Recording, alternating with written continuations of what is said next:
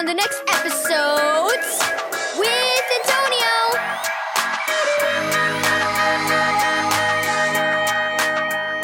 Thank you, Keys for Kids Ministries, for this daily devotional.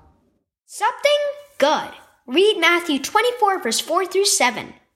Tonight, I have to memorize a bunch of dates about the Civil War, Antonio said, as he and his brother and sister pulled up chairs around the kitchen table to do their homework. We're being tested on them tomorrow. He pulled his history book out of his backpack. Julian opened his history book too. Well, I'm learning about Revolutionary War battles. They're not so easy to keep straight either. Armed with a newspaper, scissors, paper, and a glue stick, Camila grinned at her brothers. Don't you wish you were in my grade?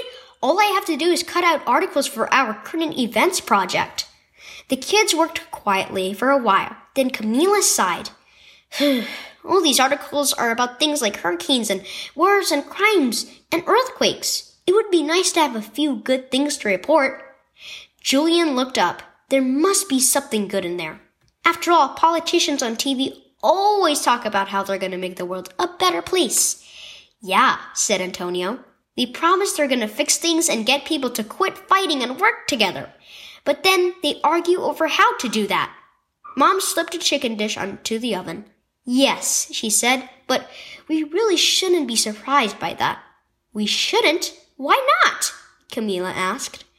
Leaders talk about peace, but leave Jesus out of the picture, Mom explained. Without him, there will never be permanent peace on earth. The Bible says there will always be war and fighting. Camila shivered and pulled her sweater closer. That's kind of scary.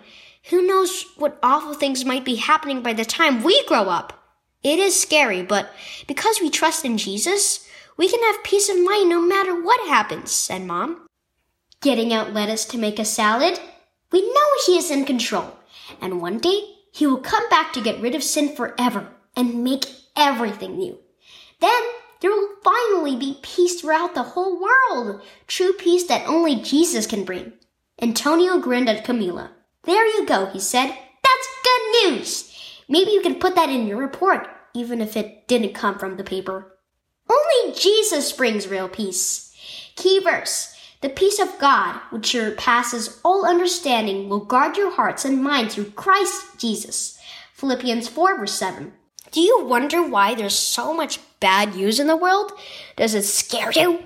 Remember that Jesus is still in control. Trust him, not promises made by mere humans, and enjoy peace in your heart, in spite of the dreadful things that go on in the world. Forward to the time Jesus will come again to bring peace to the whole world. Bad news will then be a thing of the past, and those who trust in Jesus will live with him forever.